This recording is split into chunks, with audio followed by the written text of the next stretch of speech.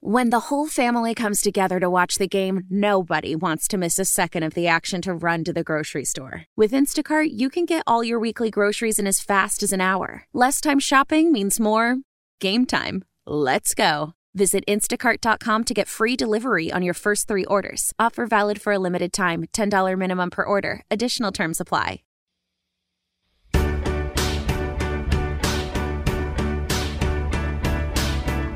Good morning and welcome to Exceptional Women on Magic 106.7. I'm Kendra Petroni and I'm excited to talk with actress, entrepreneur, author, activist, and of course, TV star Alyssa Milano. You know her best as Tony Danza's daughter in Who's the Boss, but her TV and film career spans 4 decades and her continued charitable work across the globe is extraordinary. She's hosting and also a judge on the new season of Project Runway All-Stars. Hi, Kendra. Hi, Alyssa. Good morning. How are you? Good morning. I'm well, thank you. How are you doing? I am such a fan of yours. I cannot even believe I get the opportunity to talk with you. This is That's so cool. So sweet. Thank you so much. I love everything about you. I love everything that you do. So we'll get right into this and won't waste 1 minute. So, I want to start out the interview because looking back at your bio, you basically started the business when you were probably like 7 years old. And, most famous child actors, they don't last this long. You've spanned like four decades in the spotlight and you became a household name. Everybody knows, as Tony Danza's daughter on Who's the Boss for 8 years. But I wanted to know, can you remember when you were 12 years old, the first moment that you realized that this is a smash hit and like, oh my God, everybody in their house is watching this every night, at 8 o'clock or whenever it was on. I'm so glad you asked this question because it not only do I have an answer for it, but it is a telling answer with where we are in television right now compared to then. Because the first year of Who's the Boss, we were up against Family Ties. And our ratings were the bottom of the Nielsen ratings. And when I say the bottom, I don't mean like, oh, they were towards the bottom. Really? I mean they were in the bottom 10 every single week of the first year. That is so surprising. And had that happened now, they would have pulled us after 6 episodes. But the network, which was ABC, believed in us so much that they shuffled us around until they found a time slot where people actually could find us. And from that moment on, so from the second season on, we became a top 10 show. And that would just never happen nowadays. I know. TV's so different now. You're right. I mean, it was like, and you had to sit down and watch it. I mean, there was no chance that you could maybe hope that you could watch it on Netflix and maybe it would be picked up, There were only three channels. That's right. I mean, this is before Fox. Yep, that's right. Even. So it was just CBS, ABC, and NBC. So the people, the viewership, I mean, we were talking, we were bringing in Super Bowl numbers every single week because it's the only thing families had to watch. Yeah, such a different time, and I think it's unfortunate now that with network television, that they depend so much on ratings, especially when it's kind of an archaic measure. It is. Of success because technology. You never know. People are watching things differently. Did you? I always wonder with actors and actresses that start out so young. Did you ever miss out on going to the mall or going to do things that kids would do? Because to me, your life is like a dream. I mean, I would love to have experienced that, but at such a young age, I mean, did you ever feel like you were missing out on anything, or were you completely happy with the way everything sort of happened for you at that age? Oh, I definitely felt like I was missing out, but I didn't know what I was missing out because I didn't know any different. Right. This is all I knew. This was my reality. This was my normal. So, I could only sort of dream up what I thought I may have been missing out on because I didn't really know. If you're just waking up and tuning in, you're listening to Exceptional Women on Magic 106.7. We've been talking with Alyssa Milano, best known for shows like Who's the Boss, Charmed, Melrose Place, My Name is Earl, you name it, she's probably done it. And she's hosting and judging the new season of Project Runway All-Stars, which is airing Wednesdays at 9 on Lifetime. Let's continue our conversation. obviously Who's the Boss was on for a long time. And I love this. Like, you went from one successful show to what I like to call the Aaron Spelling effect, otherwise known as, Charmed, Melrose Place. Those those were monster shows, again, back to back. And you were a part of it. And I don't know, is this true? I saw that Charmed was the highest rated premiere in the WB's history. It was on for 9 years, but is that true? The debut was the highest rated in the network's history. That show is still on. I flip through channels when I go home in the afternoon. It is always on. I mean, you're constantly on my television. It's always on when people are at the gym. Yes. Have you found that? Yes, absolutely. When you go to the gym, it's always on. I always get phone calls of like, I'm on the elliptical, I'm watching you. Yes. I mean, how is that possible? How did you get connected with Aaron Spelling or with these shows? Because it's almost like when you're under the Aaron Spelling umbrella. I mean, my God, that's 3 shows back to back, highly successful, multiple seasons. How did you get involved with those shows? Yeah, I was very, very blessed because once Aaron is loyal to you and loves you, he will use you for everything. And I've often said that I think the reason I was able to make that transition from a child actor to an adult actress is because he was, willing to give me opportunity. Mm-hmm. And so I had just a general meeting with him after Who's the Boss was over. And we had a great general meeting, and then he offered me Melrose Place, and then shortly after that, I wasn't the original person that played Phoebe in the pilot. There was an unaired pilot that another actress played the character, but she left the show when we got picked up, or when they got picked up. And so I got a phone call on a Thursday from Mr. Spelling saying, look, I have this show I think you'd be right for. But I had the great luxury of being able to watch the original pilot before I agreed to do it. And I watched it, and I said, oh, this show's going to be a hit. I just knew it. I love it.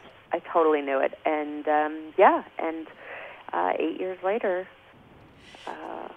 it was a hit. So there's another thing you sort of started to bring up, but it's something. This is one of the reasons why I love you so much as an actress, and I love you in many other ways, but I love you as an actress too because of everything you do. But you did something that a lot of actors fail to do successfully, and that's to sort of break the typecasting role. I mean, we all knew you as the sweet little girl, but you had a little bit of an edge on Who's the Boss. I mean, you were the tough New York daughter, but you went on to roles like Amy Fisher, and honestly, and one of my favorite roles was you in the movie Fear, where you played Margot, Reese Witherspoon's best friend, with Mark Wahlberg, because they were these dark and like scandalous characters that were so different, and that's the way to do it. I would think if you're an actor or actress, you want to sort of break out and show people, look, I'm not just this, I can be known for other things too. To me, that's like when I think of you and what you can do as an actress, I mean, was it hard for you to do roles like that, or was it something you knew you needed to do to sort of get away from, I don't want to be just generally thought of as, Samantha Maselli?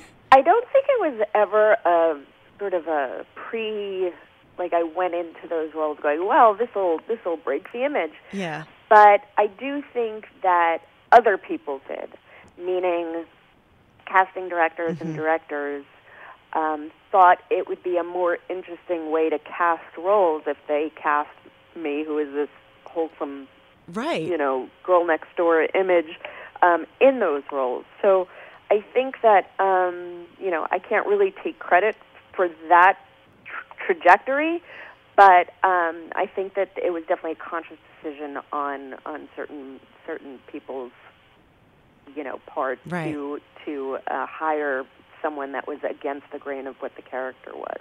You are so good in those movies. I'm sorry. I know. I just, everything you do, I enjoy watching you. And another reason why, you are so fascinating and why we have you on Exceptional Women is because you give back a lot. I mean, you're an activist. You do a lot of charitable work. You've been a UNICEF ambassador, and you've been honored, for your dedication to making a positive difference in people's lives. Our listeners that listen to our morning show, I feel like it's important to let them know, especially where you're in the entertainment industry and everybody looks at you like, oh, she lives this fabulous life, but you give back just as much, if not more. And why do you think it's so important to be involved in nonprofit or to volunteer or to do charity work? What makes that so special for you? Well, I don't think volunteering I feel like all of that should be as part of all of our lives as just breathing. Mm-hmm. I agree. I feel as though we've become so isolated, and I think technology has a lot to do with that as well. Mm-hmm. Even though technology has also brought us closer together in many respects, right. It has also kept us somewhat isolated from each other and almost emotionally able to disconnect from your community or travesties that are happening in the world. In my opinion, I think that we need to get back to that place of community service and what it means to actually have empathy and compassion and help one another. And that could be you don't have to volunteer to do that. You can just help your neighbor with her shopping bags if she goes food shopping. But we have to get back to that place where we're actually making eye contact and being in front of people. No, it's a good point. It's a allowing really good point. each other that just that kindness. And I think volunteering for me is really that, is feeling hands-on and making those connections. And I think those connections are maybe really important to me because as an actor, we've all seen actors that get to the point where they can't even go out and buy their own toilet paper. Mm-hmm. And I just never wanted to get to that point, not only because I just like people so much, but also because I don't think it makes you a better actor. Right, exactly. Good point. When you're trying to play someone who's outside of yourself, who's maybe unique or even not unique, right. You need to be able to identify with that character and that person. And I think often actors and actresses get themselves so isolated from the rest of humanity that they lose touch of what that really means. But I think, I'm raising my kids to know that giving back is as common as breathing and going to get, going to school. Just everyday really life. important that they know that. Well, it is, and you say making eye contact again. It's walking in my neighborhood. I moved into a neighborhood where there's a lot of older couples that have sort of had kids grow up and move out, and they had this little get together for all of the neighbors. And my husband was like, "You're not going to go, are you?" I'm like, "Why wouldn't I go? What do you think they're going to do? Eat me alive?" Right. Like, of course, go and sit and have coffee and talk with them face to face. And it was very old school, but it was really rewarding. I know everybody in the neighborhood now, and I know their names. I can look at them and say hi. So it does make a difference. I agree. If you're just waking up and tuning in, you're listening to Exceptional Women on Magic 106.7. We've been chatting with Alyssa Milano, best known for hit TV shows like Who's the Boss and Charmed. She'll be hosting and judging the new season of Project Runway All-Stars, which is airing Wednesdays at 9 on Lifetime. Let's get back to our conversation. Obviously, you called into Boston. We're a huge sports city. Before 2007, if you were a girl and you were a sports fan, and I have a Patriots tattoo on my ankle, so I'm a diehard football fan, and the only way you could find anything remotely cute or anything at all to wear, you had to go to the men's department, you had to go to the boys' department, and you'd get this giant boxy T-shirt that never looked right with your favorite sports team, but you created something. And I remember when I started seeing the ads for your clothing line Touch and all the Major League Baseball teams, you created fashionable sportswear for women. I remember seeing it and looking at my husband going, "Oh my God, she did it. She did it. I love her." You created, and now the NFL, the NBA, the NHL, your clothing line is everywhere. You've made sportswear like adorable and cute and fashionable for women. Yeah, it was just an idea that was born out of necessity, right? Like, I mean, right. Much like you, I would go and sort of be creative on how I would wear the clothes. And, and most of the time I went to the kids' store. Yes. And then anything that was available specifically for women was always pink, which I was always offended by the pink. Yep, same. And so, so about almost 12 years ago now, I pitched this idea to Major League Baseball, and they were the first, they had the exclusive for the first year, to do a fashion-forward female fan apparel line. And I don't think that they necessarily understood what I meant when I pitched it to them, but I think they responded to the fact that I was a huge baseball fan. Oh, yeah. They were like, you know what, let's give her a shot. And by the second year, we had all the other leagues lined up, and it's been on the market for 12 years, and I'm super proud of it, because not only, just because there's something very rewarding about having an idea and then actually cultivating it and see it turn into something tangible, but also I feel like we were able to change fan apparel across the board, and many more companies are now taking female fans into consideration and what our fashion needs are, and that feels really good too. So thank you for bringing that up. I really appreciate it. It was the first thing on my mind. I'm like, I cannot wait to tell her, thank you for finally giving me something cute to wear that wasn't pink, because I agree with that. The Patriots are, my favorite team, but I like the red, old-fashioned style, and I don't want necessarily something so bright and, fluorescent. Sometimes I like the navy blue, sometimes I like the red. So I appreciate it, and I know a lot of women appreciated your respect for sports and your respect for women who love sports, and I think it comes through in the clothes. So thank you. Very well done. Thank you so much. And speaking of fashion, we have to get to, Project Runway, because before I let you go, that's, you're hosting, you're judging, and this season is kind of an all-star season. So we've got 14 designers, all winners from the past seasons from across the globe. Is this true? So they'll be named a world champ, but they're going to get the chance to collaborate with JCPenney on a collection as part of the Project Runway line that will be sold at stores, and they'll get $100,000 plus a ton of other amazing things.